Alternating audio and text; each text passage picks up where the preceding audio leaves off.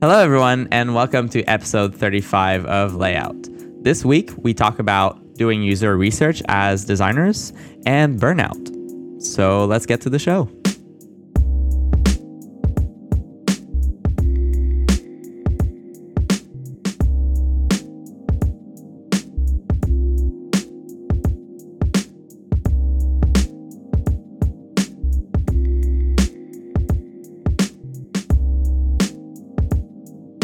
Hey man, how's it going? Great, how are you? I am good. We are recording now on a weekend. By the way, we kind of shifted our schedule a bit. Just try to accommodate both of our schedules, which also kind of changed. So as you probably already noticed last week, we are planning to post every Tuesday. So that's like it might be delayed by a day or something, but that's like where we're aiming for. Tuesday. Yeah, and like one thing you might not know is that we're 5 hours apart. So scheduling is pretty difficult. So yeah, but we found a time that works for both of us. So shouldn't have to worry about that. But yeah. Yeah. All this to say, we are striving to have a more regular schedule because sometimes we kind of bounce. Like we posted when we could basically, but now we're a bit more strict with ourselves. So that should be good. And with that said, let's dive right in follow up because we have just a couple notes on follow up. Yeah. So the first one was a clarification by my friend Alexi. He let us know that the Google Photos. The free tier is a compressed version that everyone has access to. And these people can pay to get full resolution, but Pixel users, they get full resolution uploads for free forever. Whatever that means. Which is awesome. I mean, there's always kind of an asterisk to that, but... until Google decides to shut it down in a couple of years. No, that's not fair. Google is known to shut down projects. It's better than nothing, right? Like, take whatever you can get. It's awesome. I would love to have this. Yeah, definitely. You should do that for you could use Google Photos with the iPhone, right? I mean, you can download the app or something. Yep. It has the automatic import and stuff. Yeah, I think so. I'm not sure how that works with like if you don't keep the app opened or whatever, like for a little while. I don't know that if they're allowed to like kind of wake up in the background and start uploading all the photos. No, I think it's kind of like what was it called? Dropbox's Carousel. Carousel, there you go. Like every time you open the app, it would import new photos that you had on your device and just upload it. Right. I think that's how they're doing it.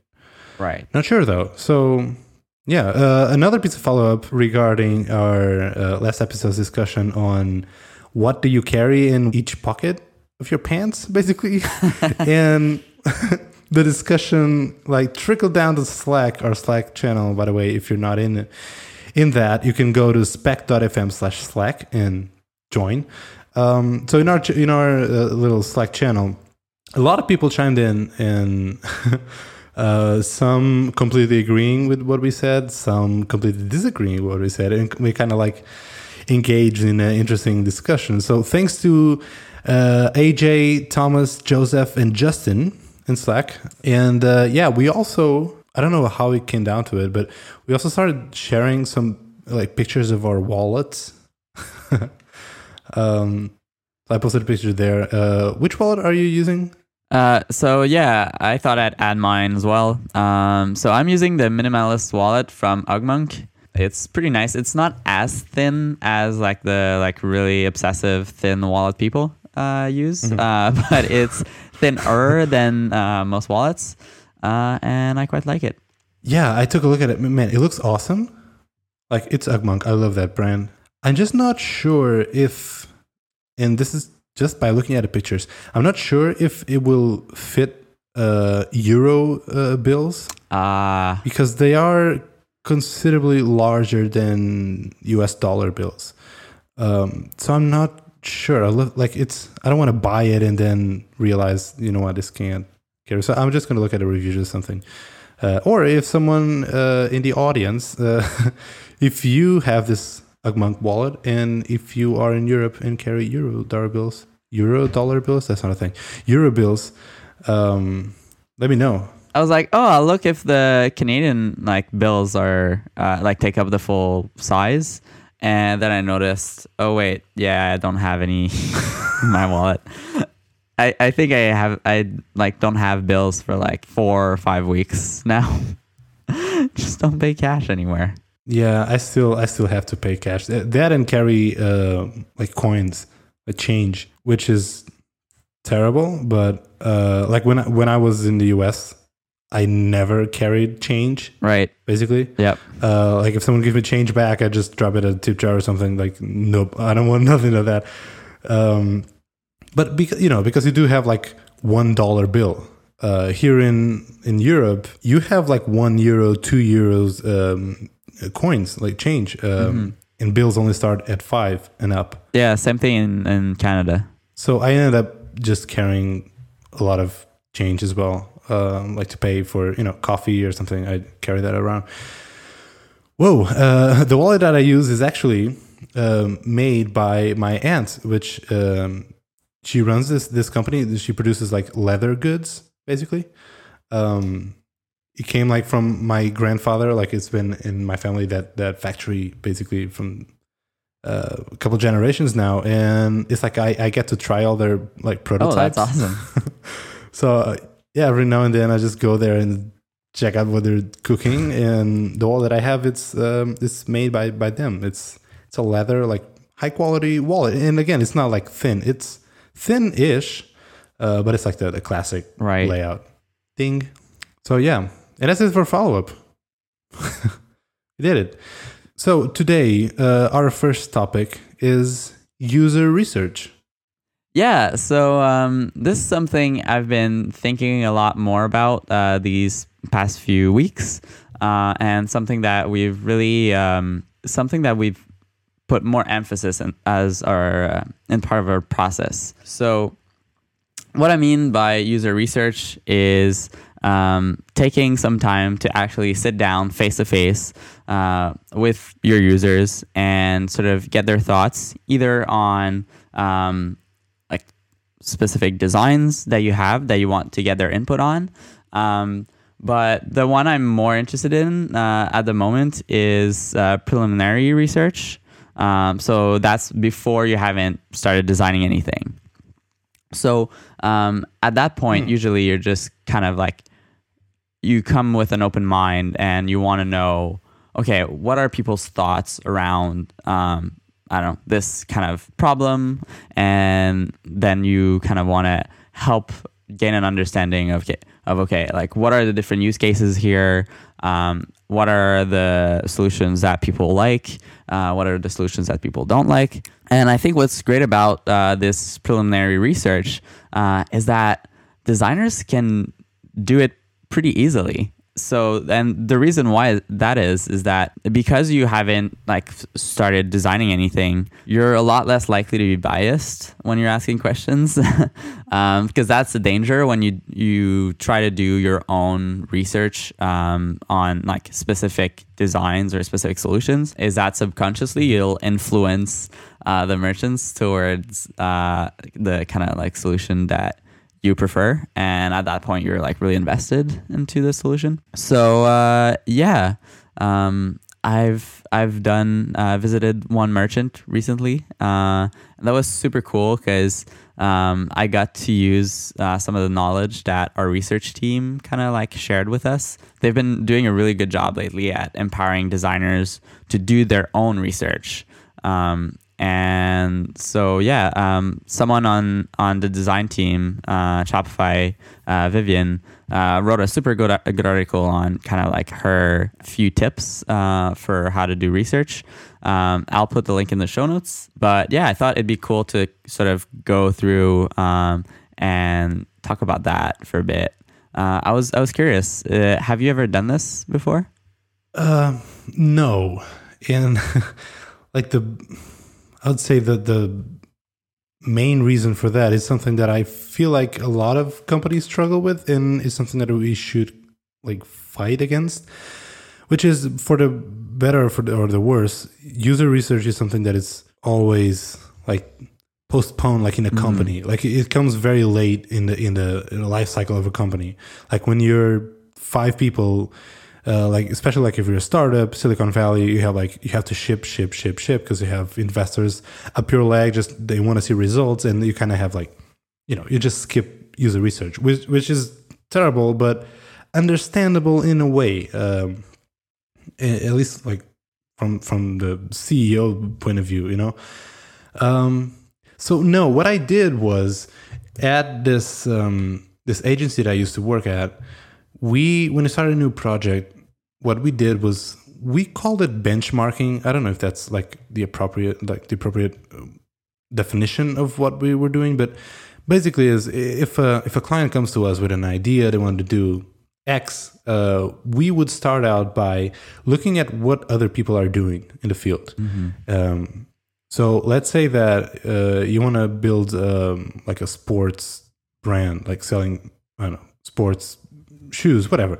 You would look at all the competition, what's going out there, and see, oh, you know what? I see a segment of the market doing like this edgy, powerful, bold thing. I see this other like appealing more to emotion. So you would have like this graph of like different approaches to the same problem. And then I would do some research, like seeing how people use this, how people are like how used to this they are. If you kind of need to teach the user like this product is this new, is not, and see where the pain points were. But we never like sometimes we send out just some inquiries, like some questions. But I never like sit down face to face with a user and like ask about a product or something, which is something that I would love to. I kind of feel like that's something that I still have to learn a lot. What we do now is just, some user research, but after shipping a product. Right. Yeah. Yeah. And that's where I started too. I've only started doing kind of like preliminary research like fairly recently. Yeah, I mean, there's this like kind of preconception that this sort of research takes a lot of time, but it really doesn't. It's a matter of just like a couple hours, and you don't need to do like a crazy big report or anything. But it's really more about like putting a face on a certain problem and being able to like look at someone and then like really like can relate on a human level on the kinds of problems that they're facing. And then by like just meeting, I don't know, like 3 or 4 users, you'll be able to get like a pretty good, like it won't be a representative sample, but you'll be able to like see like roughly 80% of the different use cases in like just talking to just a couple users.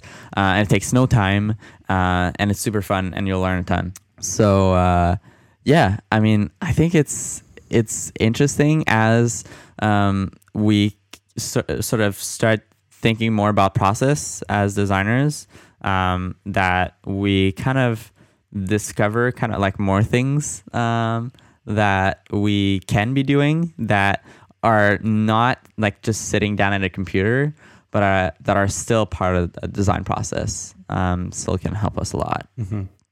Yeah. I would love to explore and have more experience in the field. So right now I'm not at a project's life cycle where I could do that. Like we're hard down in implementation right now. So all my focus right now is like after this is out of the door, we ship this. How certain can I be that like I will know if something is wrong with, especially with the UI, with the design of the products. So actually I just had like a talk with our head of like technical support. Mm-hmm. Basically we were building this where like I don't have to go through every ticket and just to find out what people are saying or right. Yeah, because that's super time consuming. Yeah, we're trying to set up this like someone's gonna go through all the tickets, see what people are saying. And like something that I really try to focus on is, especially in design, like if a feature like is broken, people will let you know. They will write in saying, "Hey, I tried to do this, it's broken. You give me an error or something." That's easy to track.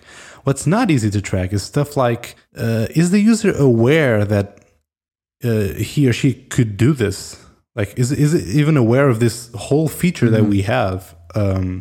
Is that like explicitly conveyed through UI or just through copy? Or like, that's way harder to pinpoint because people won't let you know. Like, they're not going to write in saying, hey, I don't know about this feature that you guys have that could save a ton of time.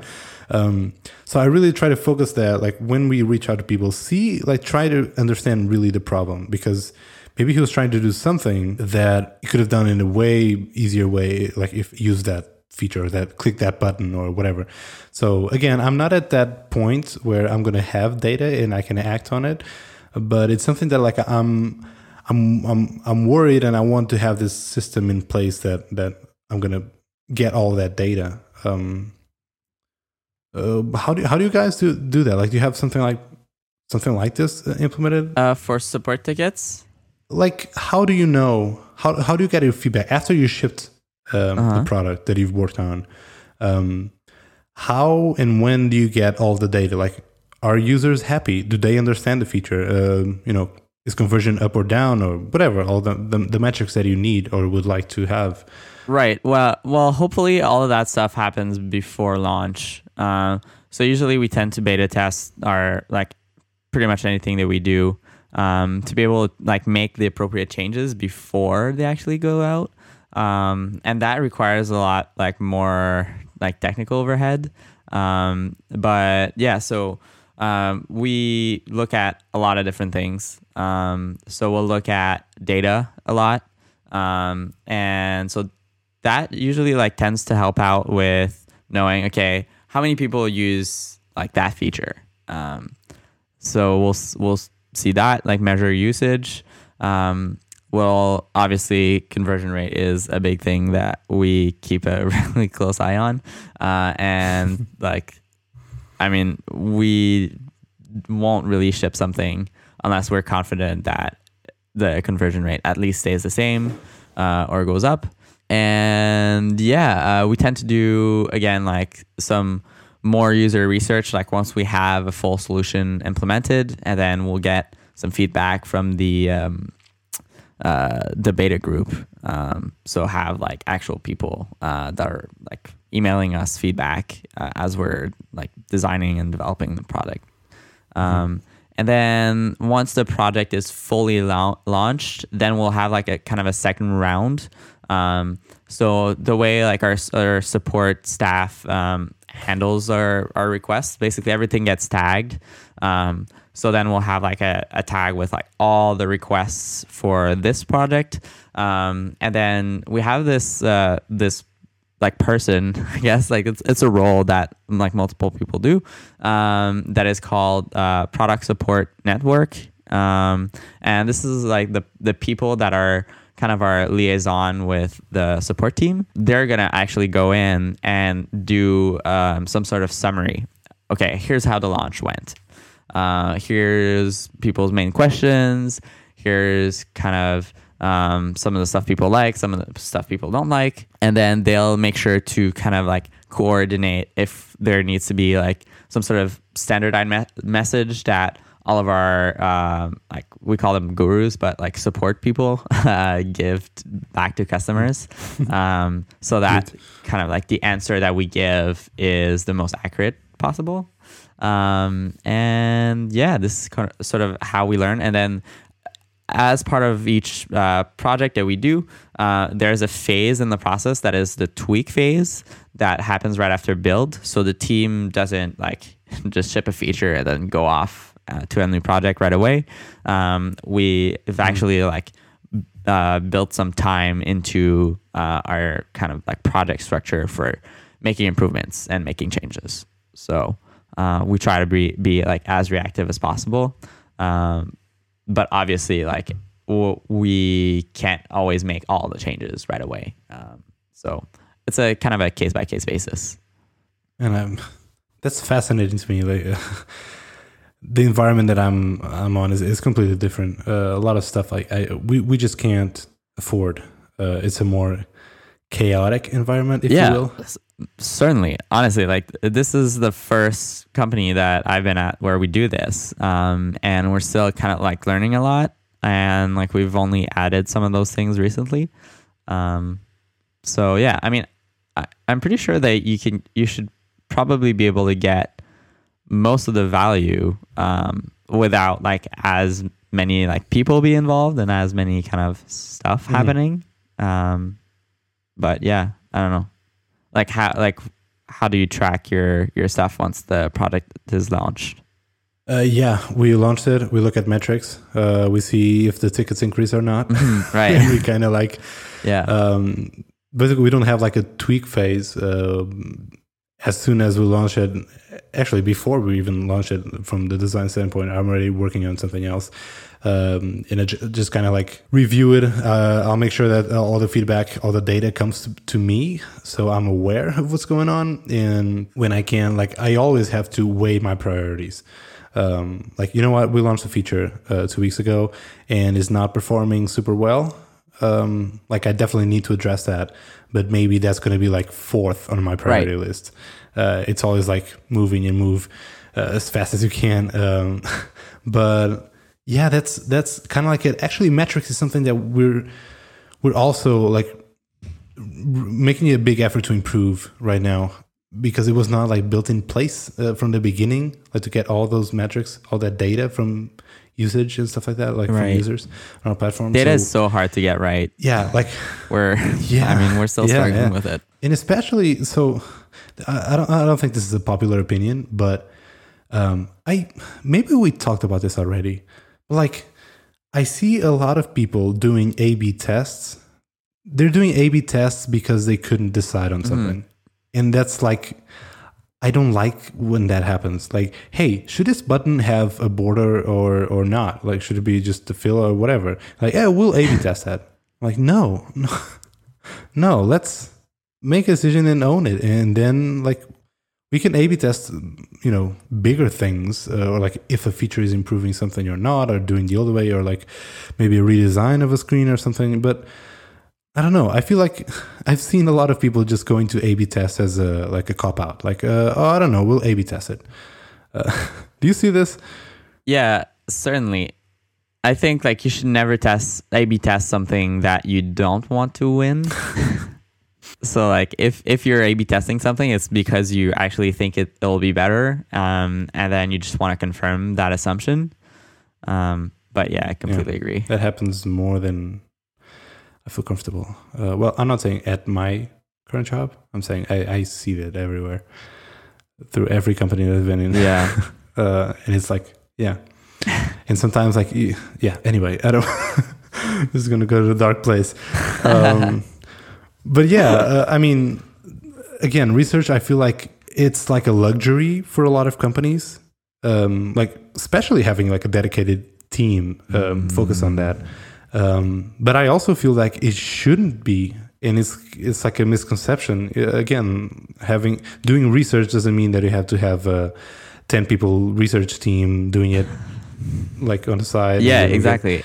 And trust me, it'll save you so much time. Oh yeah. Like it's certainly a net positive on like the time it'll take you to complete the project.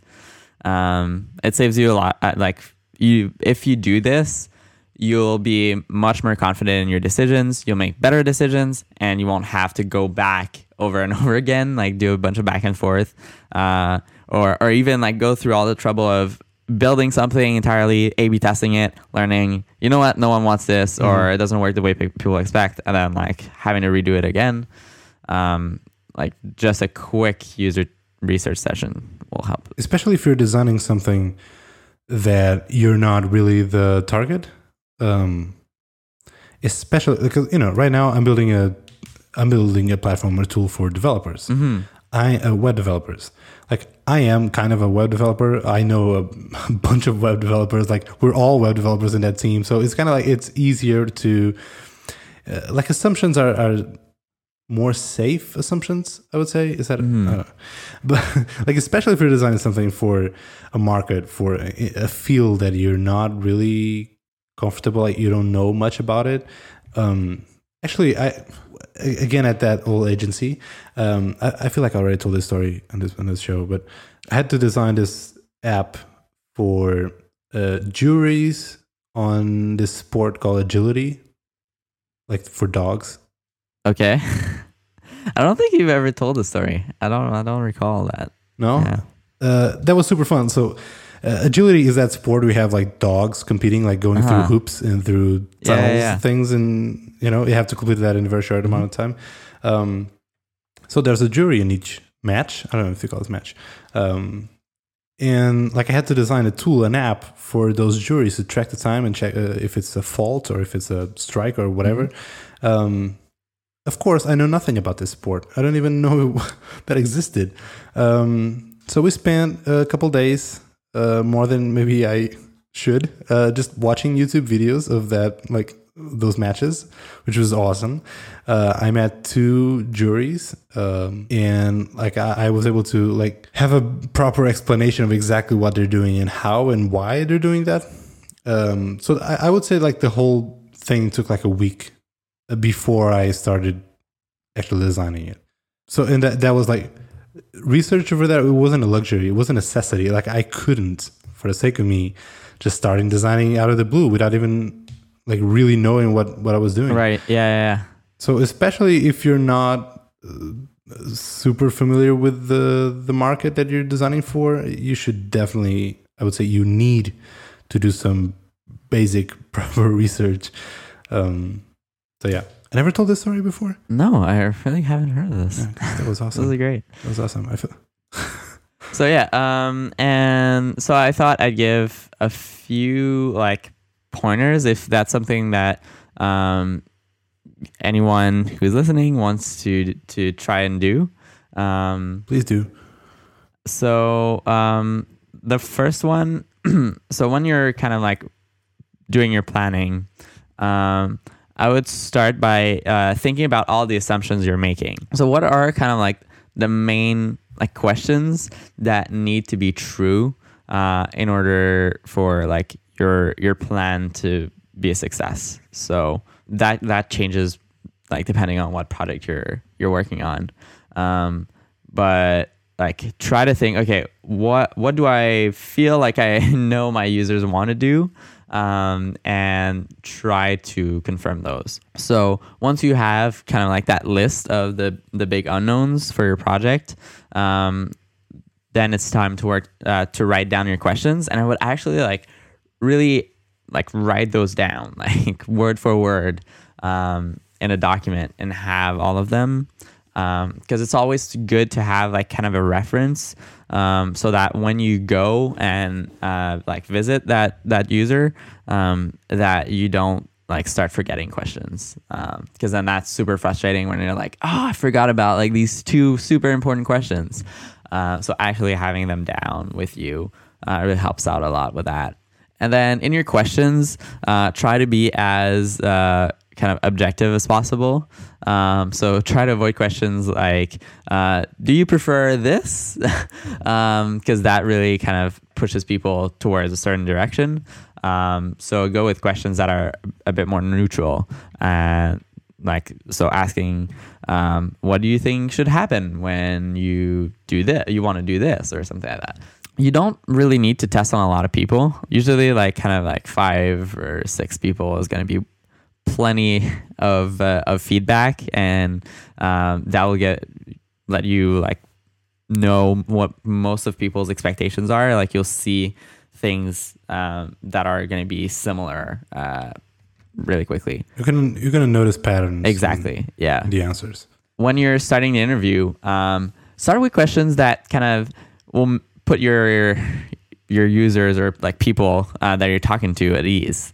So like one of the questions I often like to ask our merchants is, do you remember where you were when you made your first sale? And a lot of them have like this super fascinating answer. Because I mean, most of them do like really remember exactly like the precise moment and what they were doing. And it's always like kind of a fun story for them to tell and for me to hear. And then we kind of like slowly get into the topic.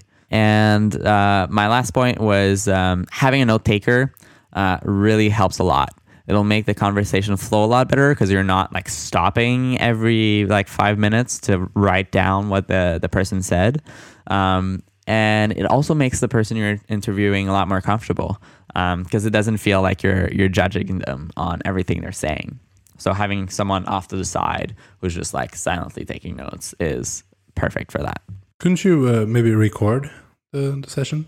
Yeah, if possible. Sometimes it's not possible. Like if you're in a coffee shop or something like that, like sometimes it gets pretty loud and you can't even hear anything. But certainly like if you're kind of doing later on like some research and you're showing kind of like mock-ups and stuff like that, then I'd say like try to record the screen and even like the webcam if possible, so that you kind of see people's facial expression and you can hear them and you can see what they're looking at. But honestly, like the thing with this is that the simpler the better. Like don't overcomplicate things. Like make it as simple as possible so that you have zero excuse not to do it, and start there. And after that, like once you really do it and get to see the value in it, then you can invest in having a more complicated setup. So yeah, that's pretty much it. That was awesome. I'm gonna take notes as well. I definitely wanted to start doing this more and more, and not wait until I work at a company that has a team to do that, because I feel like it's super important, and it kind of like it makes you relate more to your users. You know, you're actually face to face with them. Like yeah, and it's so much fun. Like when I did it a couple of weeks ago, I just came back to the office and I was like so pumped. I was like, okay, I just like want to go and like design stuff, you know, like I want to make these people's lives better, you know. So it's really cool. Like you kind of get that like real feeling of, hey, like the stuff that I'm doing is actually impacting people. Like this is great. So yeah, highly recommend it. If you give it a try, shoot us an email or a tweet or a message on Slack. I'd love to hear kind of like your experiences. Definitely. All right. So we have a second topic that I'm very interested to hear about. And kind of like the reason why I brought it up is I saw one of your recent vlogs, and let me find the title of it. Oh, so yeah, I saw this in my list of subscriptions in YouTube, and the title of the vlog is just "I Burned Out." And when I saw that, I was like, "Holy crap!" And then I watched it immediately, and then I totally got like, I don't know, not scared, but I got like kind of like, oh man, like I feel super bad, and I kind of wanted to talk about it with you. I got a couple of people just reaching out on Facebook and all. They got worried. I mean, maybe the title was just too strong, but it did happen. Like I'm okay. So I burned out. I had a burnout, and it was my second burnout in my life. But I also like, this is a very like personal topic. Like it's, if people are listening to this and they experience burnouts, like it's hard for me to generalize burnout as a thing just based on the experience that I've had. So I don't want to say like I burned out and someone is listening and like he burned out in a total different way. That, you know what, you're wrong. That's nothing. So I'm cautious when I approach this topic, but the reality is it's the second time it happened, and the way you experience this is, it's not that you get super tired and you just, you know, you're not as productive and you're tired and you're sleepy. It's you can't do anything, which is super scary. Like my natural state is I'm always like pumped and I want to do stuff. I'm always like doing stuff, and I found myself like I couldn't do anything. Like I would just sit on the couch or in bed, and I was like, no, today, no, I can't. And of course, I still had to work. I had obligations, so I would wake up, I would go to the office, and I'd sit on the computer, like, no, nothing is, I can't. And then I attended meetings because that's easy. and I was just like, productivity is at the zero. Right. Like it's terrible. And I can immediately like notice it. Like I know when I'm burned out or not. Like, oh my God. Like after a day or two, I was like, oh, Jesus, this can't go on. I have to do something. But then you can't do anything. So it's like, it's a very hard place to come out of. Right.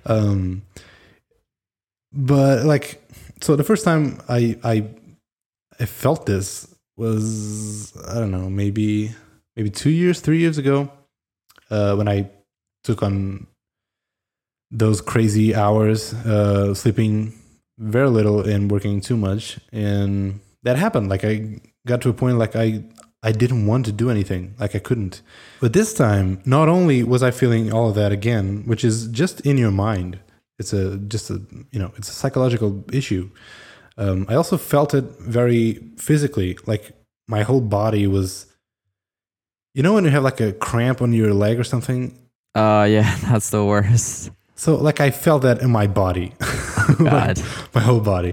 And I attribute this, like I self-diagnosed myself. Like I just try to think back at, okay, how was my life? How did it look like in the past, 2 months or something? And it was just that. I mean, we talked about it on the show. I was working crazy hours. That with the fact that I travel a lot for like a week. I like slept at the airport with no comfortable place to lay down, and it was like just a bunch of stress in traveling, in work, in not sleeping enough. So I got to the point like my whole back just shut down. Like I couldn't sit down, I couldn't lay down, I couldn't do anything. It was terrible. So the way that I crawled out of that hole was like, I love Mondays because like Mondays is my favorite day of the week. What? It's funny that you love Mondays. Like I'd say most people wouldn't say that they love Mondays. But I get what you mean. I feel like if you love your job, you love Mondays. Yeah. If you kind of hate your job, you love Fridays. Because like you're celebrating Fridays, you're celebrating that, you know what, tomorrow I don't have to work. And well, whatever. but I mean, I think you can like Fridays more than like a Wednesday though. Sure.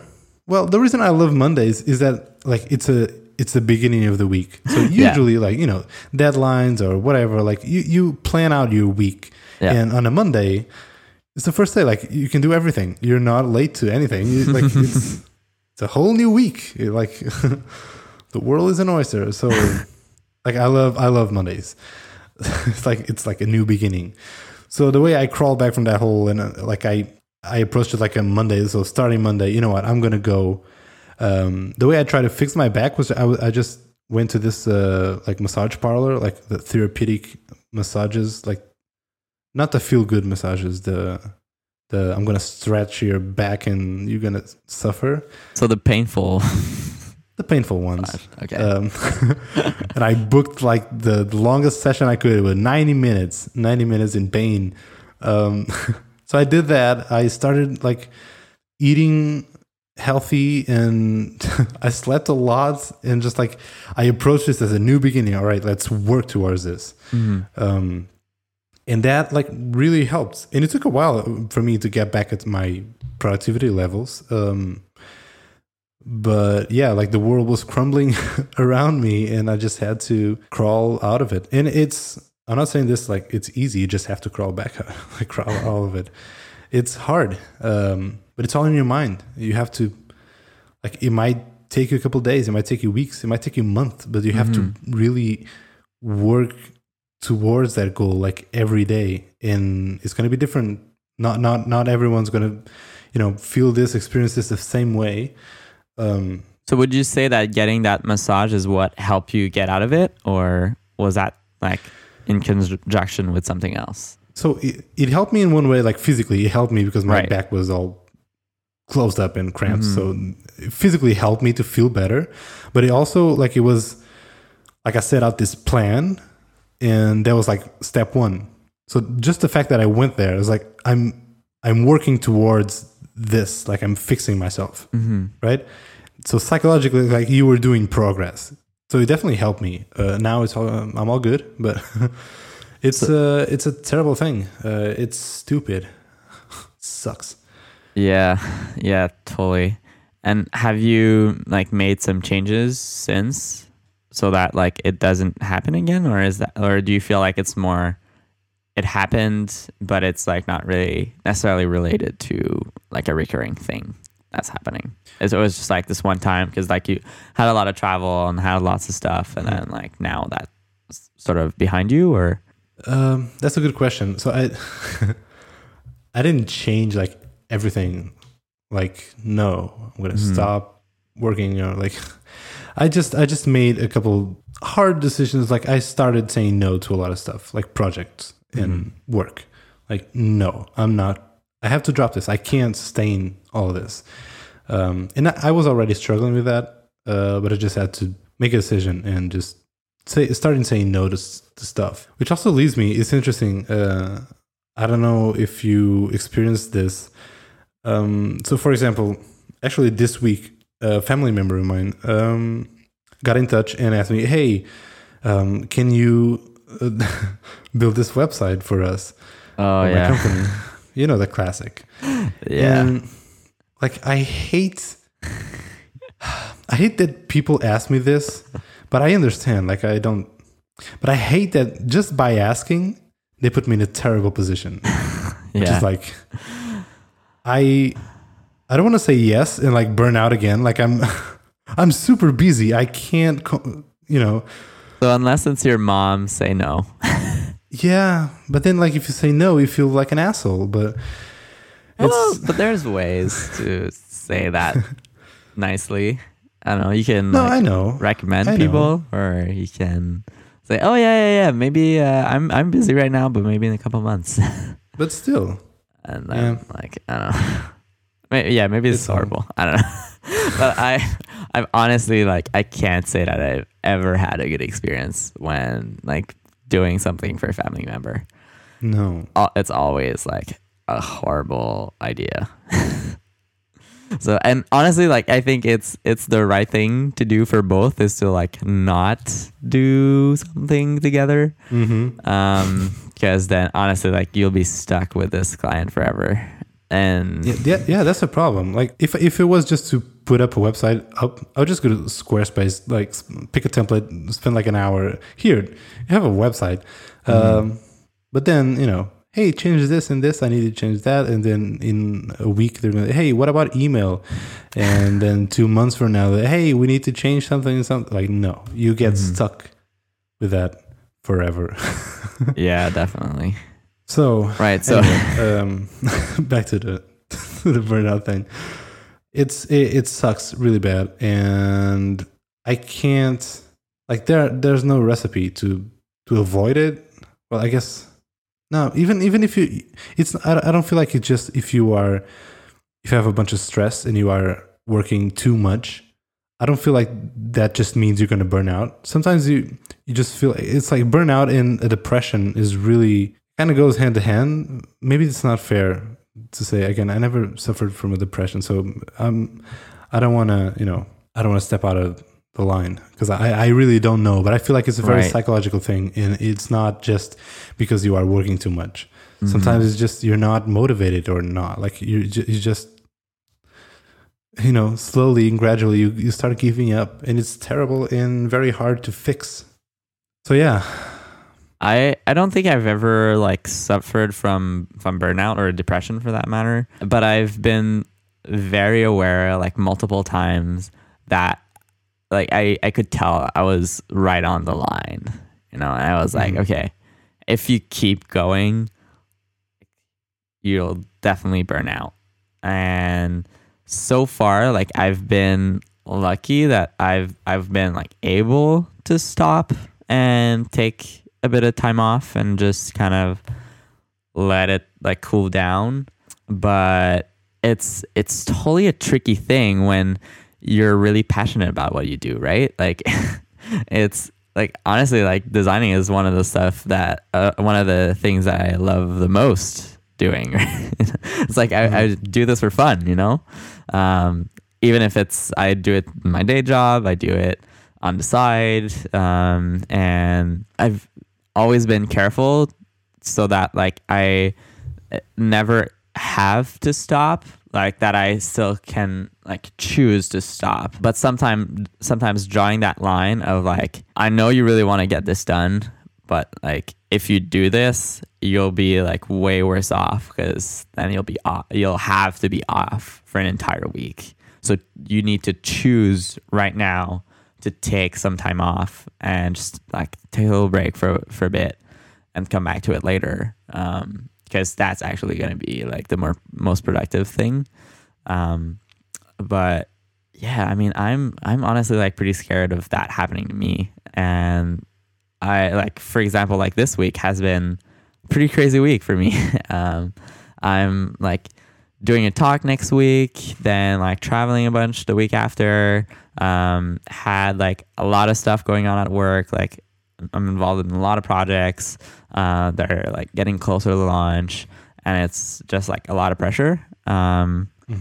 So yeah, I don't know. I thought like it was interesting that you like really spoke up about it, because I mean a lot of people don't. And like, I mean, I didn't like do anything. I didn't like talk about what I like was feeling, where like this was the direction I was going, kind of.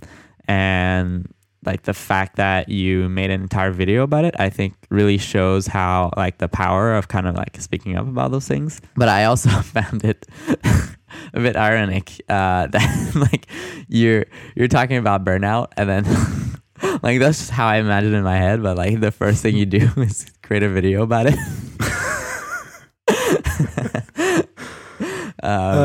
But I mean, it probably didn't happen that way. Like in reality, like I don't know. I don't want to speak for you, but like, did you do the video immediately, or you waited a little bit and like did it like mostly in retrospect? So I started recording the video after like the day I went to that massage, right? And I like it was like part of the recovery process, right? But I also took like a week to edit it and post it. So when I posted it, I recorded it like a week prior. And you know what? Saying no to stuff, the vlogs was like a victim. Right. I was doing almost daily, not really, but like very regularly. And now I'm doing like 1 to 2 a week. So it's just one example where I had to cut down something. Like I have to reorganize priorities in my life. So yeah, all is good now. But it is a touchy-feely subject, because I feel like, again, I really don't want to talk for someone else, but I feel like because this is so personal, and it is like you can feel like it's a weakness, like you were weak because you couldn't do stuff, like you burn out. It's like I feel like some people might be like they don't want to show that to other people. Like they don't want people to know that you, air quotes, like failed, right? Which is total nonsense. But some people see it like that way. Like you couldn't endure it. Like you failed. You're weak. So again, just like depression, a lot of people don't speak up because they feel like, they're just not being strong enough, which is total nonsense. Again, it's a real problem that it can happen to anyone and everyone. Do you think it's like tied to some sort of like masculinity? Like, oh, like I have to show that I'm tough. Like I can do this. Like, and I mean, in the grand scheme of things, like it's not like we're doing like work that's physically hard in any way, but it's like the way I see it, it's sort of our equivalent of that, which is like, okay, I'm gonna power through this. Like I'll work 24 hours and like just like drink like 5 Red Bulls and just power through this. But I don't know. It just feels like you're trying to like prove something in a way. Like, and I think like speaking up about it, like I feel like it might even be like one of the first signs that like you're able to get past it. as like being able to talk about it and like address it as like a thing that is happening. No, definitely. Like I feel like it all comes down to you have to do something, right? And I feel like that's a very good first step. Just admit it and acknowledge it and speak up to other people. Like I would say maybe you'd be surprised of just how many people have gone through something similar. But you have to do something and kind of keep the momentum and, step by step, get back to the normal, regular self. Step. What is that? Is that a song? Yeah. Wait, it's an old song. That who sings that? New Kids on the Block. There we go. Ooh, baby, gonna get to you, girl. Step by step.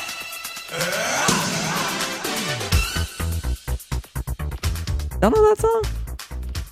I'm sorry, no. Anyway, we shouldn't leave on this sad note. Oh wait, should we talk about Rogue 2? Rogue One 2? Yeah. Yeah, the new trailer came out. What do you think about it? So I saw your tweet. You're still not like super pumped. Yeah.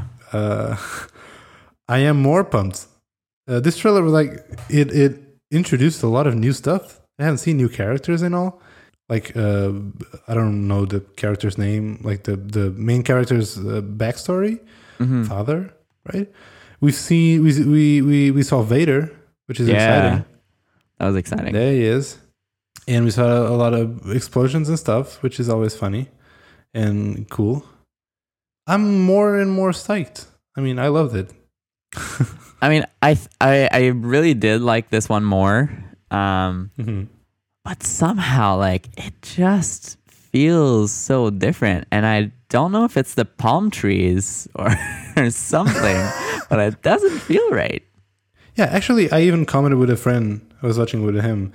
This is the first time we've seen like a beach on a Star Wars movie, right? And it feels like it shouldn't be part of Star Wars. Star Wars doesn't have beaches. What do you mean? You have to introduce new elements. We've seen the forest planet. It feels too normal. Snow planet. Now this is the beach planet. There's all these new planets. I don't know, dude. I don't know what to say. I'm super excited. I think it was a good trailer. I'm kind of pissed that it just introduced a lot of new stuff, and it's in a way it's like spoilery. You know? Yeah. Like with every single trailer, we're having a better grasp of the overall plot. Yeah, but I feel like I already know how it's gonna end, and that's probably the thing that I liked less about this. Like the worst offense of this movie, I'd say, like so far, is that I know how it's gonna end. I mean, okay, so we do know that they end up getting the plans. Yeah, we know that. Yeah, but how? And do they survive or not? I just have a feeling that almost all of these characters are going to die because we don't see it later in later movies. Yeah, I mean, whether they die or not, like we're not going to see them again. So it's maybe they could do another movie, like in the same timeline as the original trilogy, but like separate story. It just feels like one giant flashback to me. And when in TV shows, like you get the flashback episode, feels a bit like just that. Put like a sepia filter or like a black and white filter. They put the beach filter. Instead of the crawler, the fanfare, we just hear like a little ARP. Like wah, wah, wah, wah. Let's give me the fanfare. No, I'm still gonna see it on like the first day and everything, and I really hope I'm wrong. Like that was kind of my thing. Like I hope I'm wrong, and I hope like it doesn't sound interesting just because like I don't know, it's a weird trailer or whatever, and the actual movie is gonna be good. But I don't know, you got a bad feeling about this one. Even though I'm super pumped about it, like I just jump out of my seat when I saw the trailer. I was like, oh my god, my expectations are like pretty moderate. Like I'm Right. not, this is not Star Wars is back like it was Right. with the Like I feel like I'm way more excited about the next the follow on to The Force Awakens. episode 8. Episode 8. Yeah. I don't feel like it has a title yet. Yeah, I don't think it has a title yet. Like I'm super excited about that. Like I can't wait to see all like my favorite characters again. But this one feels like okay, like these are like kind of like side characters. Like Yeah, I'm just happy that from now on, every December, I'm gonna be able to revisit the Star Wars universe and like be in it. Is like I'm really like it's this warm feeling that I get. I'm just excited. I want to be there again. yeah, and I'm excited for there to be new Star Wars for young people. Like think about like kids. I mean, they're not gonna go back and watch the old Star Wars. Like if we didn't have new Star Wars, they wouldn't know about it, and there would be like an entire generation who's like, "Oh, Star Wars, this old thing," and I don't want that to happen. So it's really great that now there's more frequent Star Wars, and I feel like Disney is gonna make a new Star Wars forever, basically.